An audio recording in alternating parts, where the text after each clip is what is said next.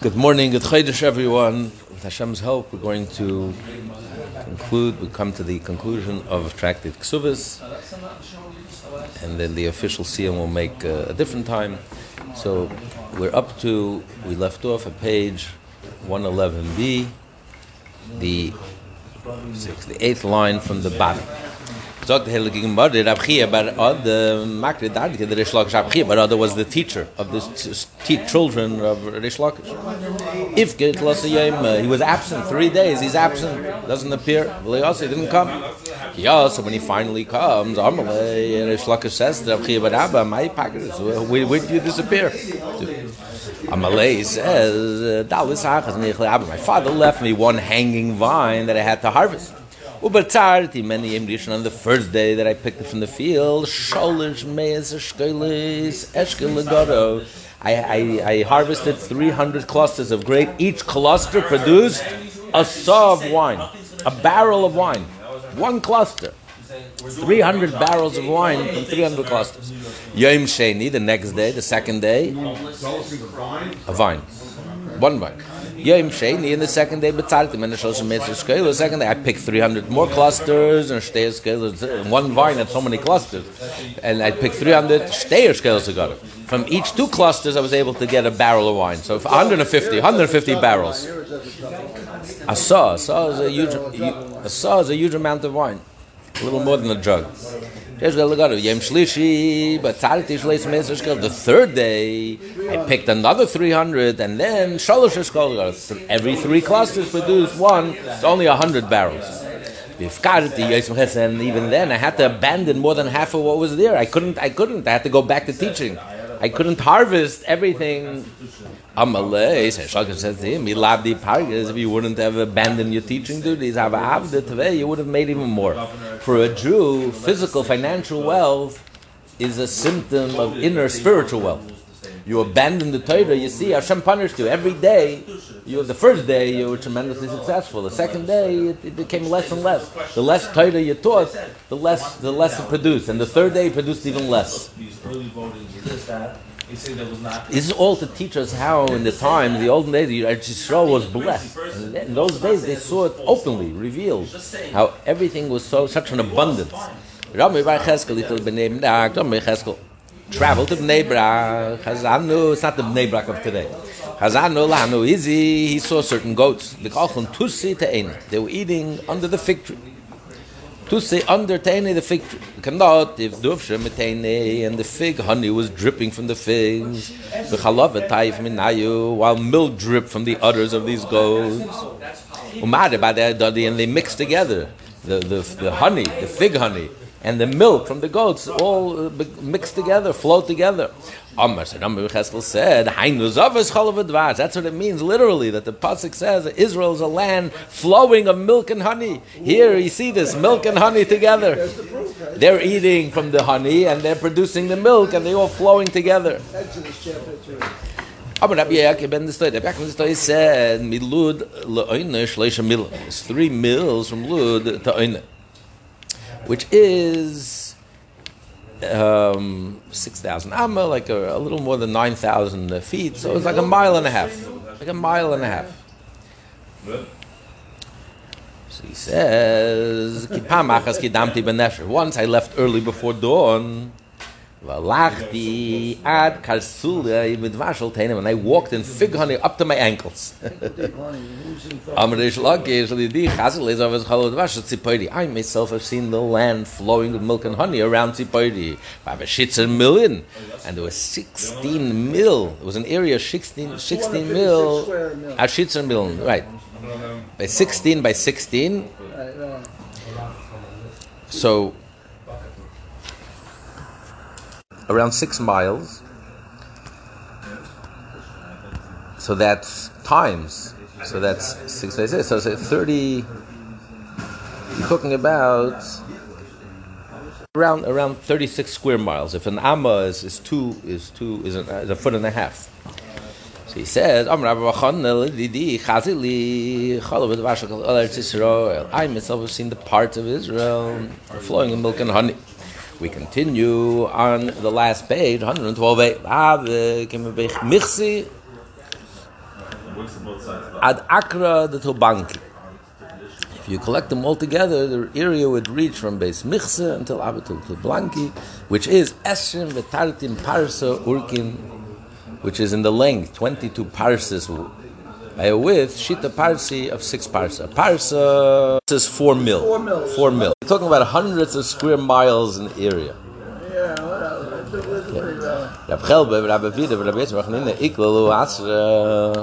They traveled to certain place. Isaac Hamayo Parsik. The host brought before them a peach, which is as large as kvarhinu frying pan. Ilfa is like a frying pan of kvarhinu.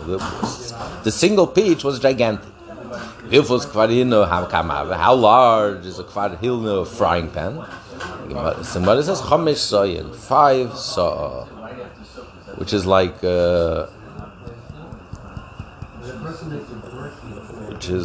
which is a lot of gallons. They ate a third of the huge peach. The 3 of them only finished a third of the peach. They abandoned a third. Whoever wanted it. And they gave a third to the animals. It was so big that they couldn't even finish it. The next year, traveled there, and they brought for him a peach. But this time it was so small, not to be that he was able to pick it up with his hand. And he said, it says in Psalm, he turns a fruitful land into a salty waste because of the evil its inhabitants.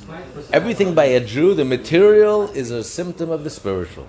When the Jews are fruitful and reveal all their inner fruits, they themselves are flowing inwardly with milk and honey, spiritual milk and honey, then the land flows with milk and honey. Gigantic, everything is successful. When everything is sinful, you lose trillions of dollars, the market crashes, you have inflation, etc. Levi traveled to Gabel.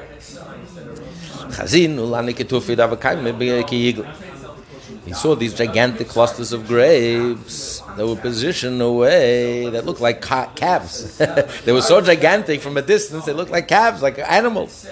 Amar, Shlomo Levi said, Agolim ben Akfanim, there are calves among the grapevines. Amar Levi said, no, Kitufin, these are clusters of grapes. Amar, he said, Eres, Achnisi Perisayir, a land drawing your fruits. Who are you producing your fruits to? These Arabs who have risen upon us in tyranny because of our sins. You're producing them all these miraculous grapes. Shana the next year, traveled there. So they were smaller. They looked like goats, not like calves, which are much bigger. The goats. He said, they're goats among the grapevines. They said to him, Zil, go. Don't do it like a colleague did. Last year, Shlomo Levi was here, and he cursed us. He cursed the land and diminished. You're going to start cursing us. We'll order him a one-way ticket. Please, skip town. The rabbis learned in the year when Israel is blessed, one Beisah could generate 50,000 kur produce. How do we know this? From Kesuvos shall say it. In the year, Kesuvos shall say it. In the year when Tzayin was agriculturally developed, we know Beisah is in Shivan Kurim. The Beisah of land produced at least 70 kur. Tani in the Braisa, these are big rich. And I saw in the valley of Beishan in the north. Beisah, and Shivan Kurim, I myself saw that the Beisah produced 70 kur. Beisah is outside of Israel. There's no superior land than Egypt outside of Israel.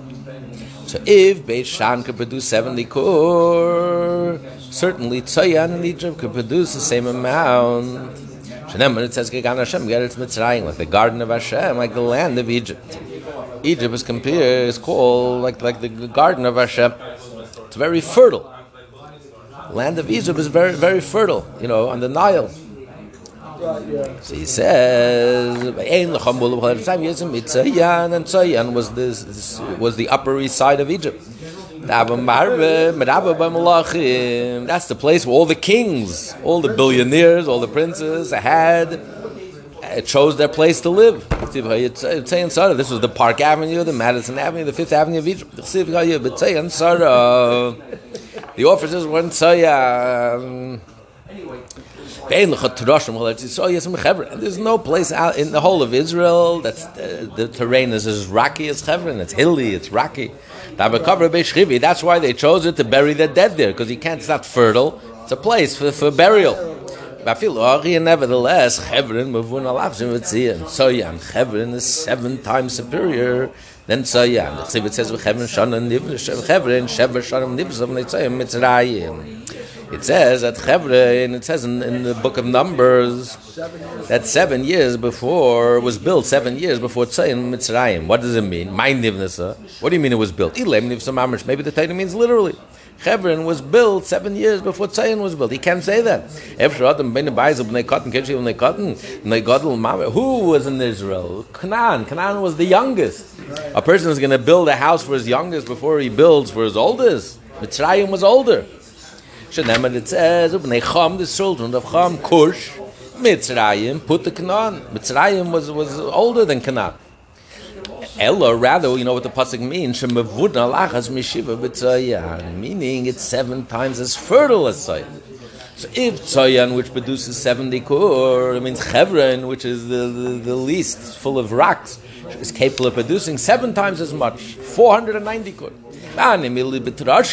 And that's only because it's full of rocks, stony. Not chamish, even more than that, up to 500 kur. And that's only if there's years when Israel is not blessed. When Israel is blessed, Yitzchak sowed in that land, even though it was unfertile, it was a hungry year, and nevertheless he was blessed 100 times, 100-fold. So 100 times 500 means 50,000 kur. When Israel is blessed, you can produce 50,000. 100 times 500. 100 times 500 is 50,000. Tanya, we learn about Isam Nabi Esi, Sav Yehuda is Esa Chamish Sayin. A sav wheat harvested in Judea would produce 5 saw. Saw kemach, a saw regular flowers, saw sailors. 1 saw fine flour, saw subin, 1 saw bran, saw mursin, 1 saw of coarse bran. Saw kiburaya, and 1 saw of what's it's even coarser. There's a process. You take whole grain and you soak it in water. Then you remove the bran. You pound the grain. That was a little soaked, so it's easier to remove the bran. Okay. Then you take the kernels and you grind it lightly, and then you sift it. So the regular flour, which is dust-like powder, falls through the sieve. The larger pieces of the wheat kernels are retained. After you separate the kemach, the powder. The fine powder. No, the regular powder. After the regular powder is kemach separated, then you take the large pieces and you mill it again. You grind it again, and that produces fine flour. And they say Siberium is the part which you only make like black bread, pumpernickel, I guess. 1 saw of Siberium. Son Yehuda produced 5. 1 saw of kemach, 1 saw of silas, 1 saw of subin, 1 saw of mursin, and 1 saw of kibaraya. You have whole wheat, you have pumpernickel, you have all different levels, and you have fine flour, you have regular flour, white bread, you have fine flour, saw sailors, fine flour. Amalehu tzeduki l'Rab Chanina Sadusi tzat Rab Chanina Yom Mashbechisu Bo Barach. It is proper that you sing the praise of your land. My father left me 1 saw. From this parts of the land I have oil. From this I have wine. From it I have grain. Kidneys. From it I have legumes. From it I have a place for my livestock to graze, all from one piece of land.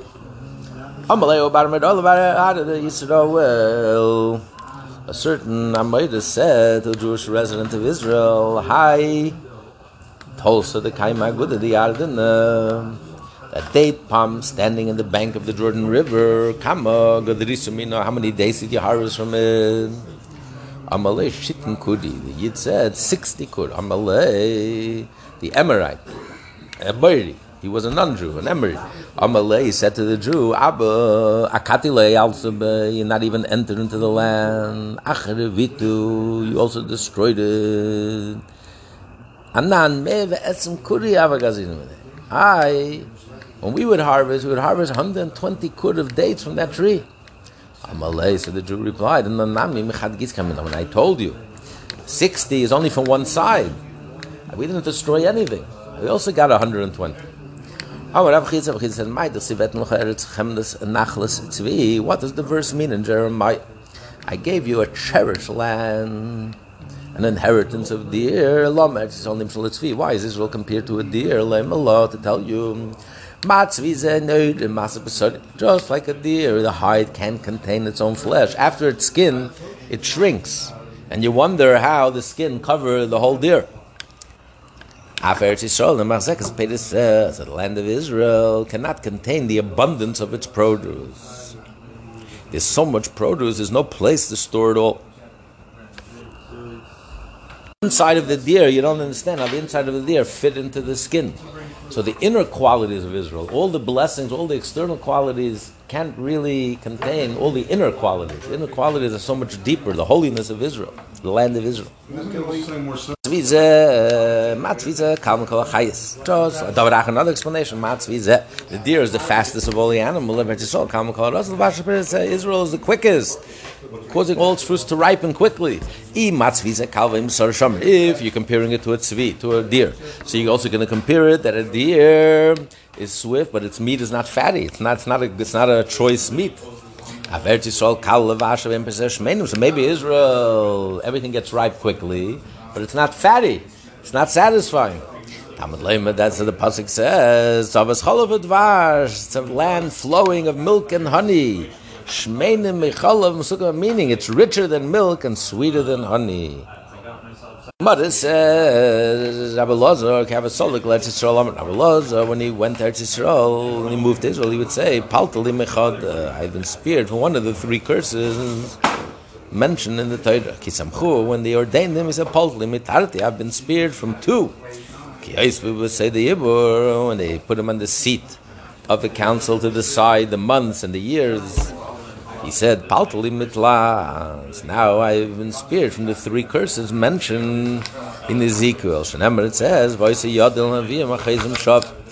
says in Ezekiel, my hand will be against the prophets who see worthless visions and divine falsehoods. They will not be in the council of my people, it says. They will not be inscribed in the record of the house of Israel. They will not enter the land of Israel. So, beside Ami lo yil, they will not be in the council of my people, as said Yibur. And I was. Ubiksav, they won't be inscribed in the record of the house of Israel as a smicha. This refers to ordination, and he was ordained. Literally, they won't come to the land of Israel, and I did. So I was spared from all these three curses. Rab Zayda made Aliyah to Eretz Yisrael. Le'ashkach mabara le'meba.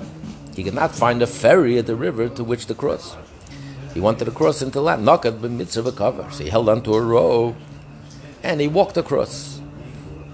Amalei Tzedukis, a certain Saddusi, told him, you impetuous people.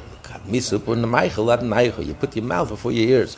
You said Nasav and Ishma. It makes no sense. You're such a logical, such a clever, such an intelligent, such a smart people. How could you say we will do and then we will listen? First you have to listen, think about it, evaluate it, and then you commit. Nothing changed. You're the same Jew that stood at Sinai. You haven't changed one iota. You're still rash. You're acting rashly.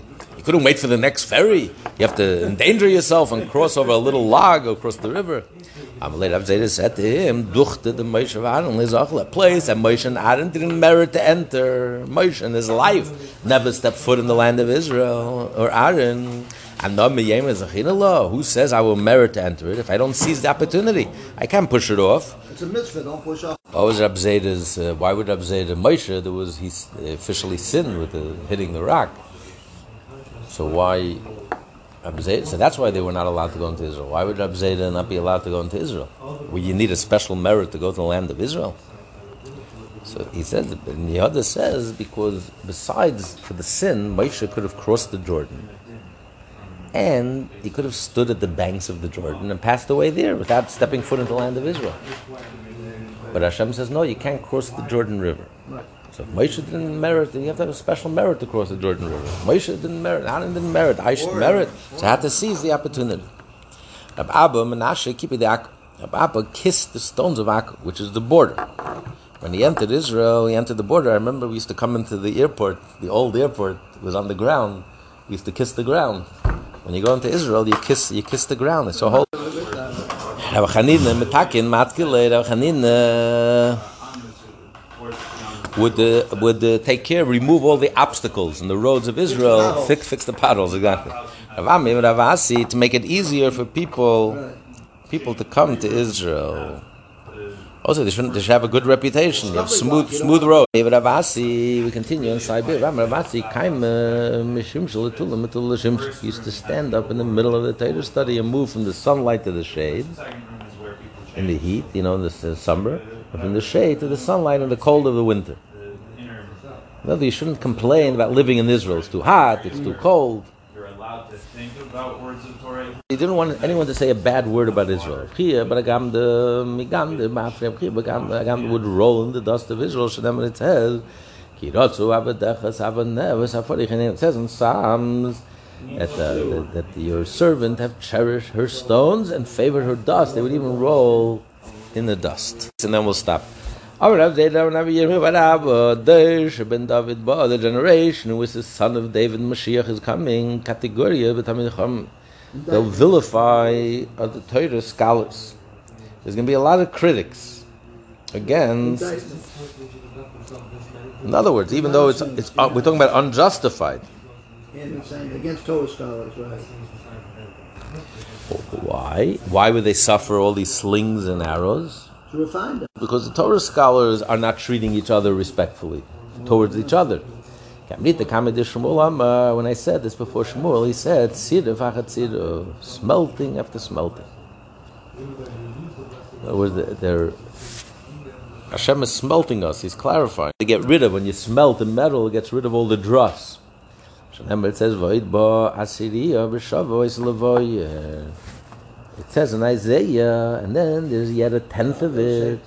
It will again be purged. Again and again. Hashem is purging us. He's purging all the dross, all the waste. We have to have pure gold.